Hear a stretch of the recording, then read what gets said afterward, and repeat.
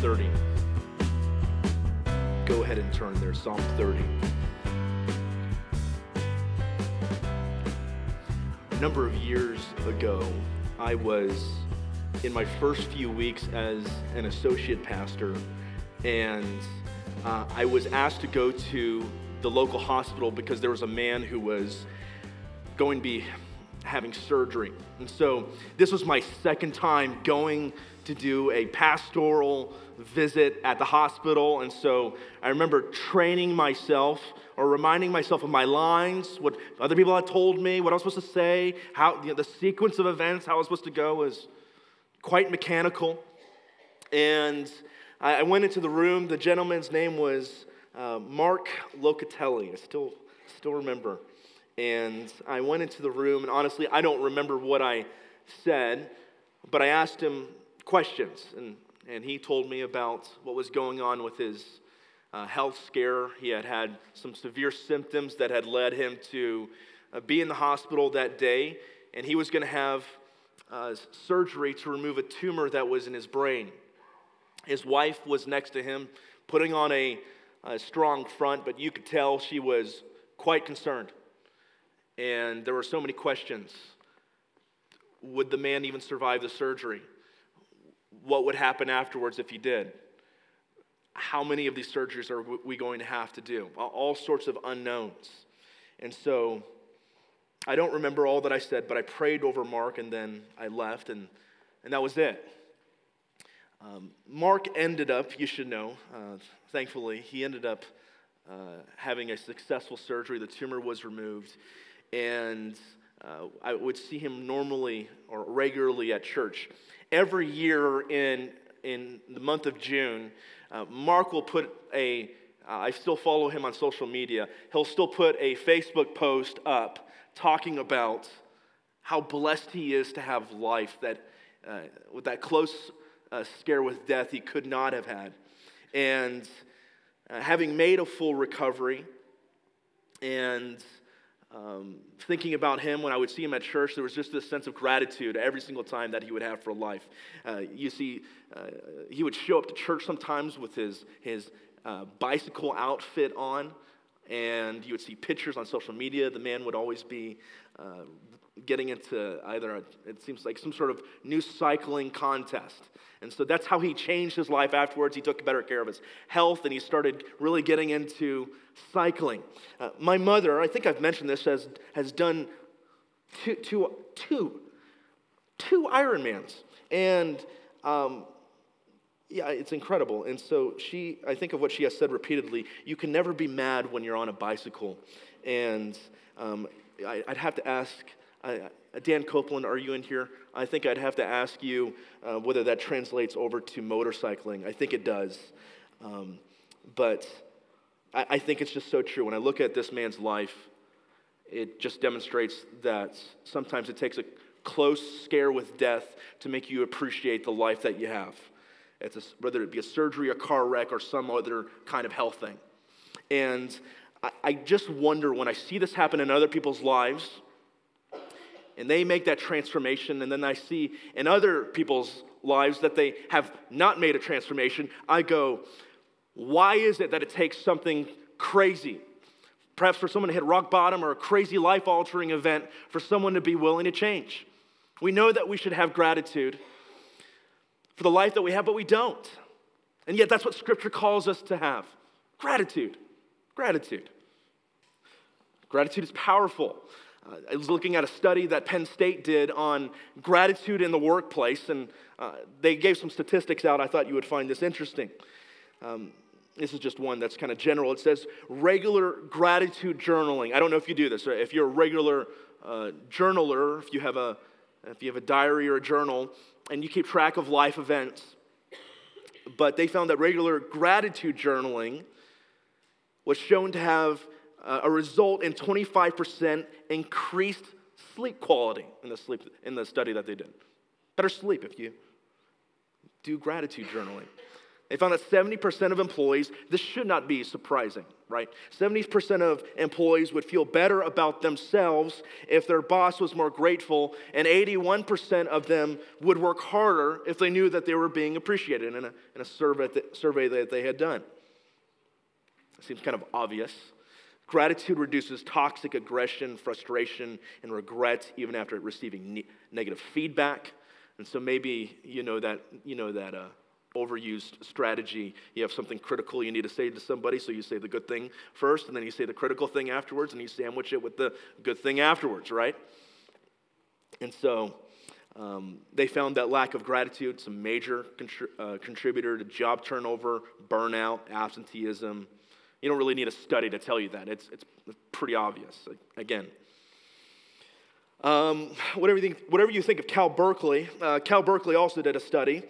And Cal Berkeley looked at a group of people who did these same kind of gratitude journaling things. They had one group that did this testing, and then the other ones who did not do it. And they watched them over a period of time. Did gratitude journaling over here? Great. This group did not do it over here. And after that was done, they did scans on their brain as they did certain activities. And what they found for this group over here was that their medial prefrontal cortex, that's right here, that had more activity. And the suggestion that came from the study was that because there was more activity and awareness for decision making, all of that, there was a greater awareness and sensitivity to gratitude as a concept itself. And suggested that being someone who is thankful over a longer period of time has an impact even on the wiring of your brain. And so if you want Aaron's unscholarly, unprofessional medical opinion, perhaps that headache that you have at the front of your head right there is due to not being grateful. And so I'll leave that. You can take that however you'd like. And so it's important. Gratitude's powerful when we receive it, right? Nobody likes to feel unappreciated. And gratitude is incredibly powerful when we wield that and bless others. And so it's no mistake that in Scripture you would find gratitude or thanksgiving all over the place. You're going to see it right here in Psalm 30 that we're going to look at. What David is going to do in this passage is he's going to make several moves. He's going to start with thanksgiving for God's deliverance over him. He's going to call others into that thanksgiving as well. He's going to recount about how God has delivered him from his sickness and how that sickness came from a judgment that God put on him for being prideful in his own provisions. And then David's going to move finally to how God restores him to gladness. So gratitude, grief, restoration, and gladness forevermore. Let that be true of us. Let me pray. And we'll look at our passage before us. Lord Jesus, gratitude does not come naturally to us. We see our problems more than we see the things that we need to be thankful for. Lord, we pray that what we do right here would not be like a trivial Thanksgiving meal conversation where we just say, this is what I'm thankful for, and then we just move on with our lives. But we pray that what we look at here, Holy Spirit, would transform how we think, even down to the wiring of our own brains, so that we would be blessed as we're a blessing to others. Lord, let us see what you have done for us. In Christ's name we pray. Amen. Verse 1. I will extol you, O Lord, for you have drawn me up. You have not let my foes rejoice over me. O Lord my God, I cried out to you for help, and you have healed me. O Lord, you have brought up my soul from Sheol. You may want to circle that word. We'll come back to it. You restored me to life from among those who go down to the pit. David begins, and he kind of put together what he's saying here. He begins by showing thanksgiving or gratitude to the Lord for having delivered him from an apparent sickness or illness. And so that's what we can gather here. There's two things that happen from what David has cried out for. He's cried out and he says, Lord, deliver me. God delivers him first, but he does something else. He not only delivers, but he also keeps David's enemies from rejoicing over him. And instead, David is the one who is doing the rejoicing. He says, I will extol you. That's my ESV. Maybe your translation says, I will exalt you, if that's more familiar. He lifts up to his Lord with an incredible sense of gratitude. And it's an incredible example for us, right? How often do we wait so long in the petitioning to our Lord and say, Lord, I need you to show up in this area? We looked at Psalm 27 last week, and if you were with us, we saw how we are supposed to boldly approach the throne room of grace and say, Lord, deliver me. Things aren't good. I need you to show up right now. Lament Psalms. But sometimes when we are so into the lamenting, and then God answers the prayer, we forget to circle back and say, thank you, Lord. Thank you, Lord, for what you did. And we move on to the next crisis, the next thing that's right in front of us. And what David does not do, he gets it right with the first verse. He says, I have not forgotten. I remembered what the Lord did for me, and I extol you, Lord, for delivering me from that sickness. I want to ask you this morning, what is in your life that God has done to deliver you from that you haven't said just a thank you for? Who has God placed in your life? Would you describe yourself if someone, would there be enough evidence in your life for someone to accuse you of being a person full of thanksgiving and gratitude? Look at David's example before us. Don't forget to circle back. Thank you for those God uses in your life and what he does. There's a couple words here that you may have noticed right there at the very beginning. The first word I told you to circle if you'd like, and that was Sheol. There's another word that was used there when it was called the pit. David is basically saying, I got really close to death. Your version, by the way, may say the grave, but that's just translating the Hebrew word Sheol. And so what is that word Sheol, the pit? Maybe you go, okay, Aaron, I've got heaven and I've got hell. That's pretty straightforward. That one makes sense to me. These are some new words right here. How do you make sense of that?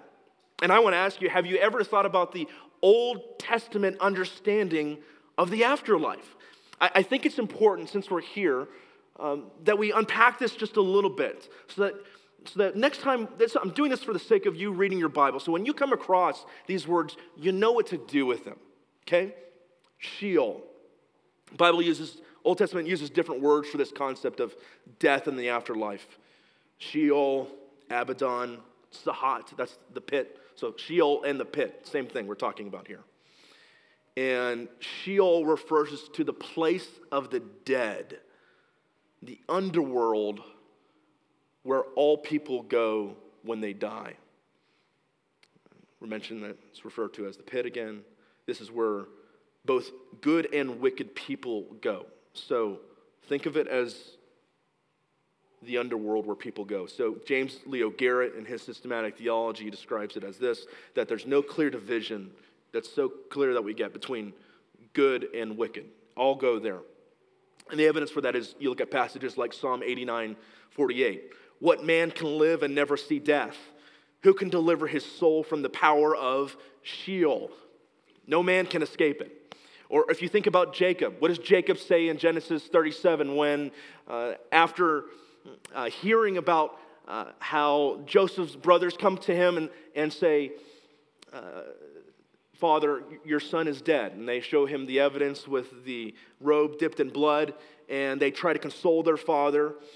And the passage tells us that all his sons and his daughters rose up to comfort him, but he refused to be comforted, and he said, no, I shall go down to Sheol to my son mourning.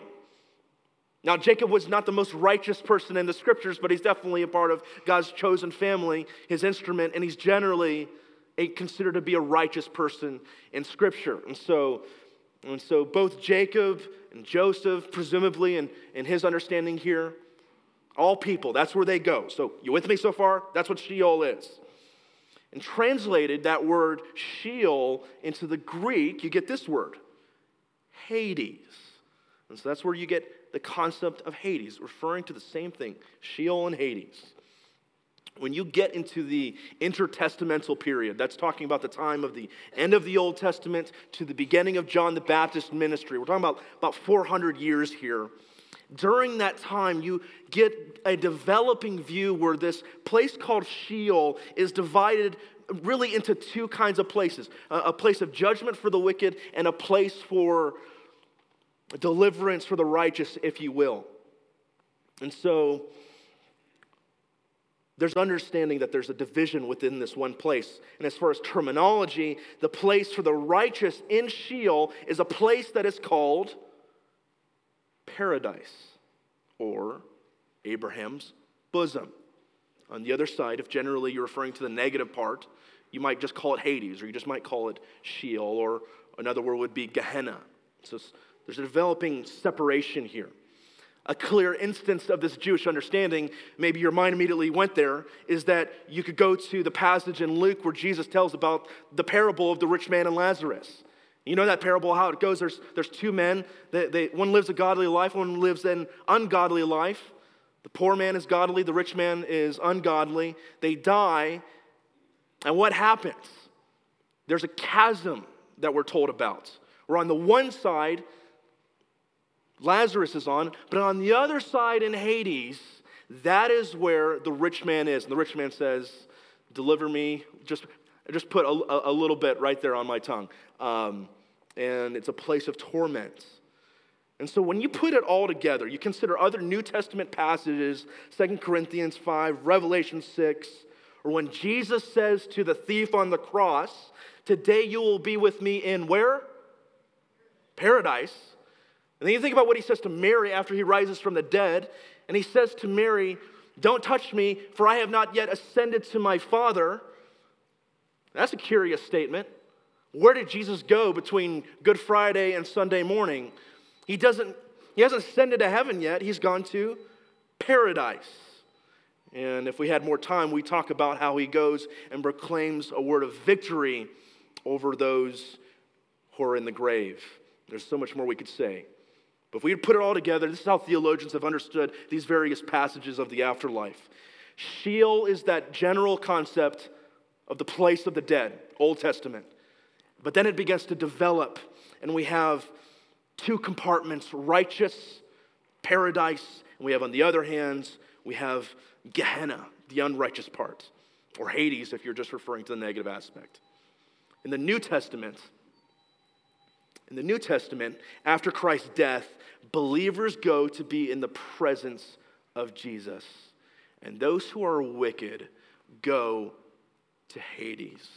And Hades will be thrown into the lake of fire after the great white throne judgment. Read Revelation 20. After the final judgment, and will be thrown into the lake of fire in hell. That is the understanding of the afterlife, briefly. And so I say that for a couple reasons. You should consider that when you begin your Bible from Genesis 1, friends, and you go all the way to the end of Revelation, the Bible progressively reveals itself through a grand narrative. It's a great story. You should read your Old Testament and see how God progressively is revealing himself to his people. But I also point this out, just for those of us who in this room, maybe you just stumbled in this morning, or you're just checking out Bethesda, but you know in your heart of hearts you don't know Christ. I want you to know. I mean this sincerely. We here at Bethesda believe in this book, and we believe that there's an afterlife, and we believe that there's more beyond the grave, and we believe that it really matters. And this is why we believe Jesus is so important. We believe that you must believe in him because there are consequences in the end. And the question is, will you turn to the one who has gone to the gates of hell himself, has the keys over it of death itself, and who has overcome the grave? That's my prayer, is that you would turn to him if you don't know him today. David gives us this imagery, and he says, I was close to that pit, but God brought me out of it. And here's what I want to say. Look at verse 4. Sing to the Lord, O you his saints, and give thanks to his holy name. For his anger is but for a moment, and his favor for a lifetime. Weeping may tarry for the night, but joy comes with the morning. The natural tendency when you've experienced something that is praiseworthy by yourself is that you want to share it with others. Whether it's a good book, a good movie, did you see the ball game last night? Whatever it is, we have a natural built-in tendency that when we experience something that is incredible, we want to bring others into our praise with us. And that is what David is doing right here. He's saying, look what the Lord has done for me. And then he gets corporate with praise. He goes, let's all do this together. Let's praise the Lord. The object of David's joy here is his personal God. I have been waiting for a moment to point this out. I have not pointed this out the whole Psalm series. But do you notice how he describes God here? What word does he use? You see that? Capital L-O-R-D. If you don't know this, that refers to the personal name in the Hebrew, which is Yahweh. And so when the Hebrews would come across that word, which was so precious, this personal name for God, Yahweh, they instead would say Adonai, which means Lord. And that's what we have translated into here, Lord. And so David is saying, look at what my personal God has done for me. This one who I live in intimacy with, the one who I experience the utmost joy with. He delivered me from the brink. He knows my name. Look what he's done for me. His anger lasts for a moment, his favor for a lifetime. Weeping may last through the night, but joy comes in the morning. Or as Josh Smith sums it up, we suffer, we pray, God delivers, and we rejoice. I believe when you look at Psalm 30, the first 5 verses give you the story from one vantage point. But when you switch to the next set of verses, it gives you the story from another vantage point. Same issue going on here, and I'll show you. Same issue going on, but he begins to get more personal. Look with me in verse 6. As for me, I said in my prosperity, I shall never be moved. By your favor, O Lord, you made my mountain stand strong. You hid your face, and I was dismayed. To you, O Lord, I cry. I think the other translations get it right. In the Hebrew, it's an imperfect, and it's translated as a past tense. That's what that means here. So I think it's to you, Lord, I cried, and to the Lord I pled for mercy, referring to what happened in the past. What profit is there in my death if I go down to the pit? Again, referencing Sheol. Will the dust praise you? Will it tell of your faithfulness? Hear, O Lord, and be merciful to me. O Lord, be my helper. And so now David takes us through a path that he went through. He went through a pathway of self-reliance, which led to God's punishment, and then eventually turning to David's own repentance. And so he had self-reliance, he experienced God's punishment, and it led to his repentance. Lord, I plead for mercy. David did what we are so often capable of doing. Taking God's good blessings and twisting them, making them our own, and saying, look what I have. Look what I've accomplished. Taking his favor and blessing and prosperity, and then saying, I alone have accomplished it. And what God does to David in this moment is he disciplines him. Think of Hebrews 12, 5 through 6. My son, do not regard lightly the discipline of the Lord, nor be weary when reproved by him. For the Lord disciplines the one he loves and chastises everyone whom he receives. Friend, I would ask you to consider for a moment that possibly the reason why you keep hitting a wall in your life, ask the Spirit, let him do his work. Is it possible that you're hitting a wall in your life because the Lord might be the very one who is opposing you? He loves you so much that he is so jealous for you that he will not let your idolatry get in the way of what he desires and what he wants for you. And so he is not willing to let you stay where you are. And so God disciplines those whom he loves. And it should lead us to repentance and turning from sin.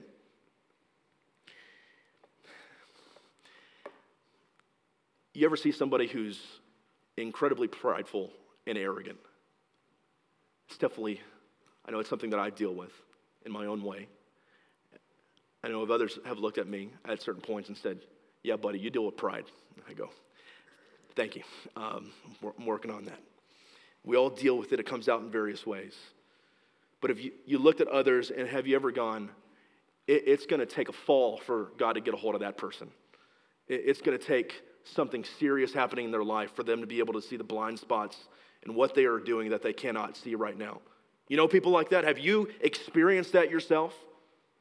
That you realize that there were things that bubbled up to the surface in your suffering because you hit rock bottom finally that could not have been revealed to you otherwise. I just want to say, God is capable of blessing, but He is also capable of momentary affliction in our life that is severe. And it may be His severity that is needed to get a hold of us. And I just want to confront whoever needs to hear this in this place today. Don't let it take a fall for God to get a hold of you. Don't let it take your marriage falling apart, losing your children, your reputation going into the gutter, for you to finally wake up and go, what have I been doing? My prayer for you is that it would not take those things, but that you would see in God's word this morning that He actually wants what's best for you in Him. Don't let a life-altering event be what it takes for you to say, I'll do better, Lord. But instead, humble yourself now before Him. You notice how David takes this line of attack in his prayer. It's very interesting to me. The way he prays, he says, Lord, if I die, that's one less person to praise you. It's just very interesting to me the way he does that. He goes, if I go down to Sheol, I got to use my lips to be able to praise you, and I won't be able to do that. And so, Lord, you see how important he sees, how he values his life, the important way in which he values it, that his life exists so that he would please the Lord and praise Him. And he goes, Lord, don't let me go. I want to keep praising you and pleasing you. Does that mark our lives? Can we identify with this and say, the essence of my life, glorify God and enjoy Him forever and how we please Him? I hope that's true for us. And so David takes this psalm and how God has answered his prayer. This God who, because of what David had done in his pride, God afflicted him leading to his sickness, and then God delivered him. David ends with these words. He says, you have turned for me my mourning into dancing. You have loosed my sackcloth and clothed me with gladness, that my glory may sing your praise and not be silent. O Lord my God, I will give thanks to you forever. And so I think the lesson here is that when God restores us, the only right response is gladness in Him, gratitude in Him forevermore. And so He does what He so often does in these Psalms. He ends where He started. He began by saying, I extol you, O Lord, and He ends by saying, I will give thanks to you forevermore. And so the Lord lifts him up from his humiliation and brings him into a state of eternal gladness. You know, and I read this passage, friends, and here's what it reminds me when I look to Christ. What it reminds me of is this. We ourselves get in trouble that leads to affliction that then God in His grace lifts us out of. That's you and I. But the difference between you and I and Jesus is that Jesus steps into our trouble and our affliction, and through His resurrection from the dead, His Father lifts Him up. You and I go down because of our own doing. Jesus comes down because of His free grace towards us and His loving kindness towards us. He does it out of love towards us. And so when you dwell on what He has done for you, man, you have gratitude for what He's done. It's the only right response. You think of the passage in Luke 7 where Jesus is sitting with a whole bunch of Pharisees at that meal, right? He's sitting at that meal, and there's a sinful woman, it's described, sinful woman comes up to Him, and she takes her hair, her tears, and ointment and begins cleaning His feet. How strange might that be, right? She does that with utter sincerity. And the Pharisees look at her with judgment. An interaction begins to go back and forth. Jesus speaks to one of them. And He tells them a parable. He says, Simon, A certain moneylender had two debtors. One owed 500 denarii and the other 50. When they could not pay, he canceled the debt of both. Now, which of them will love him more? He says, two men, one had double the debt of the other, and they were both forgiven. Which one is going to be more thankful at the end of it? And Simon answered, the one, I suppose. I love that little bit in there. I suppose, I guess, for whom he canceled the larger debt. And so he goes after Simon, and he says, when I walked into this place, you didn't greet me the way you should have. But this woman here has been taking care of my needs since I showed up. And then he says these key words, therefore I tell you her sins, which are many, are forgiven. For she loved much, but he who is forgiven little loves little. Don't look strangely at the person who is expressive in their worship or in their prayer or in how they talk about God as if he's actually their friend. That person may be more aware of their sinful state that they've been redeemed of than you are. Let us not look at others with judgment and how they cry out to the Lord and say, with passion, Lord, thank you for what you've done for me. Let us look at ourselves and go, Father, do I rightly see what you've done for me? Do I rightly see my sinful state and what you've lifted me out of? Lord, let me see clearly. Christianity, friends, is not meant to be a stoic, dry, dead, crusty religion. It is meant to be a living faith in which Christians can't help but break out in gratitude for what God has done for them. There's some things I want to give you as we go out from here. Some things I would like for you to think of. And here they are. I'd like you to think of everything I've said up until this point, but particularly these few things. Let us be very cautious, friends, about the prosperity that God brings into our life. Israel never did well with blessing, right? Israel never did well with blessing. David did not do well with blessing. Let us look at what God has given us and hold it with a loose grip and hold tightly instead to Jesus and say, everything that I own right now is the future stuff of garage sales, of junkyards, and somebody else's possessions. And say, Lord, would you use that to leverage it, what I have now, that I'm borrowing for the kingdom of God. Be cautious about the prosperity God brings into your life. Second, don't waste the momentary afflictions that he may bring. Whether you're an innocent sufferer or whether it is your fault, don't waste it, because in it, regardless, there's things he may want to reveal to you. Not may, he wants to reveal to you. Don't waste those moments. There's things that will bubble up that you couldn't have seen otherwise. Like, you want to know what God is showing me right now? This is the thing that, as I've talked to other brothers over the last week, as I think of challenges that I faced in my own life, you want to know what, if I could be really honest with you, like as if I haven't been honest already, you want to know what the Lord is showing me? Is I just don't trust him enough. And it comes out in all sorts of ways. I just don't trust him enough. I know I should, but I don't. I was talking to a good brother, and he asked me how many times I've preached over the last year, and I said about 50. I checked, it's 53 over the last year. To which he said, well, being in the Word that much as a preacher, you're going to see your sin more clearly than anybody else. And he is right. Like, good grief, guys. Like, if you feel convicted by the passages we look at on a Sunday morning, how do you think I feel, right? How do you think I feel reading this? Oh, man, preacher can't preach to others until it hits, the Word speaks to him first. That's what God's been doing with me. I've got to be the one that God speaks to before I can speak to y'all. And so I just want to say, he's revealing to me in my own stuff, I don't trust him enough. That's where Aaron needs to grow. What is it for you? Third, having a heart of gratitude is going to help us fight entitlement.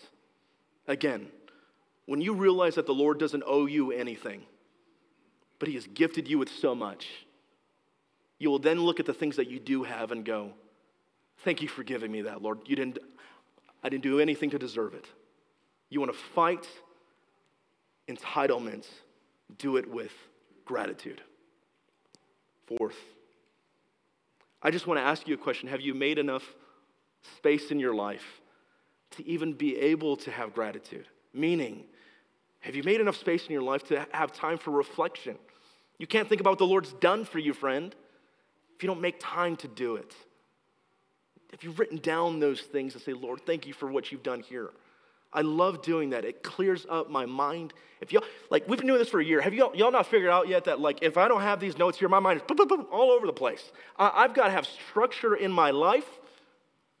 And having structure in my life comes with writing my thoughts down and being reminded of what God has done for me. Do you make enough space in your life to reflect so that you would have gratitude? And then the last one. Who do you need to show gratitude to? Not only the Lord, of course, but what persons in your life do you need to show gratitude that he's used? There were 10 lepers that Jesus healed, and only one came back to say thank you. Only one came back. There's a reason why I say to that little boy down there, probably 10,000 times so far in his little life, August, say thank you. Say please, right? That's what we do. And so why is there a reason we have to do it not one time, but 10,000? It's not innate. It's not natural, right? We have to be taught that. It doesn't come naturally. So I want to ask you the question, who are you thankful for, and have you let them know lately? Do that. And I'll let you know in my own way. I want to end with this. Today marks the end of the first year of getting to preach in front of you as your pastor here at Bethesda. As an aside, I'll be going on vacation here for about a week and a half, and over the next 3 Sundays, we'll have very capable ministers, Wes, Anthony, Matt, Magnus, and the elders have understood that if I'm up here 100% of the time, I'll give you 80%, but if I'm up here 80% of the time, I'll give you 110%, and so with that, you should know that Bethesda is, I really believe, spoiled to have good preachers here in our midst. But I want you to know, as this first year concludes, I want each of you to know how thankful I am to be with you and serving you here at Bethesda. I mean that sincerely. There's those of you that I've gotten to know, and I want you to know, for those of you who I have not yet gotten to know, I'm not happy about that. I look forward to getting to know you better. This is a special place. While many evangelical churches in the United States are on the decline, that is not our story, at least not right now. We've gotten to see a number of salvations and baptisms. We've welcomed in 20 new members this year. We've got 3 in the queue. We're working on those. We actually got a lot more than 3 in the queue, but we're working on some of y'all. We've supported over 30 missionaries or organizations together.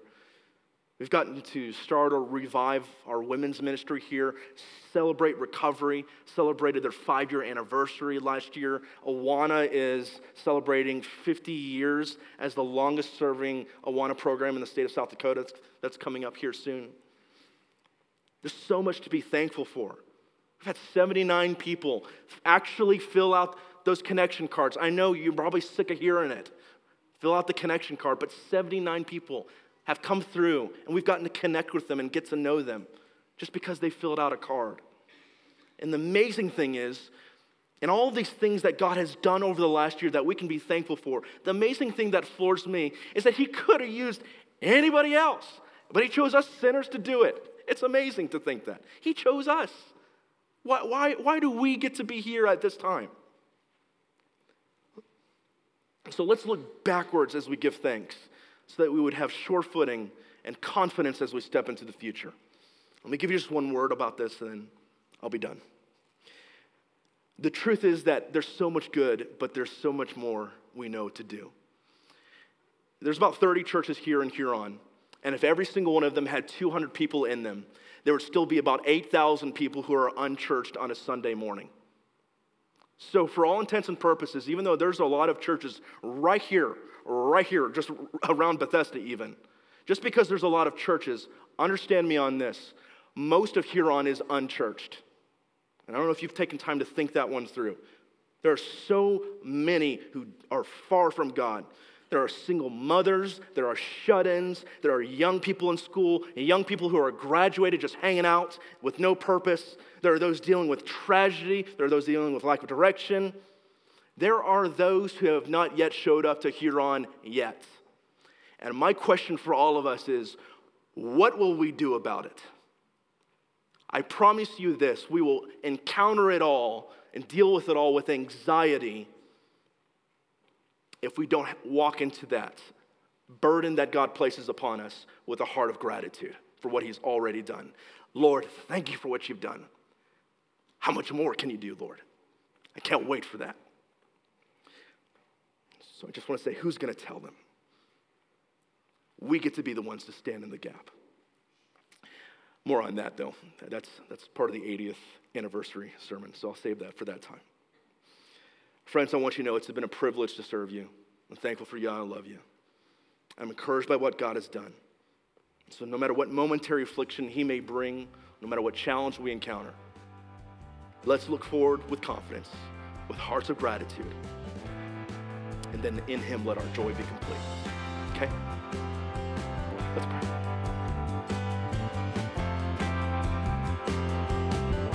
Thank you for listening to Bethesda Church's weekly sermon podcast. If you would like to know more about Bethesda Church, you can find us online by visiting our website at www.bethesdahuron.com. Or you can find us on Facebook and YouTube at Bethesda Huron.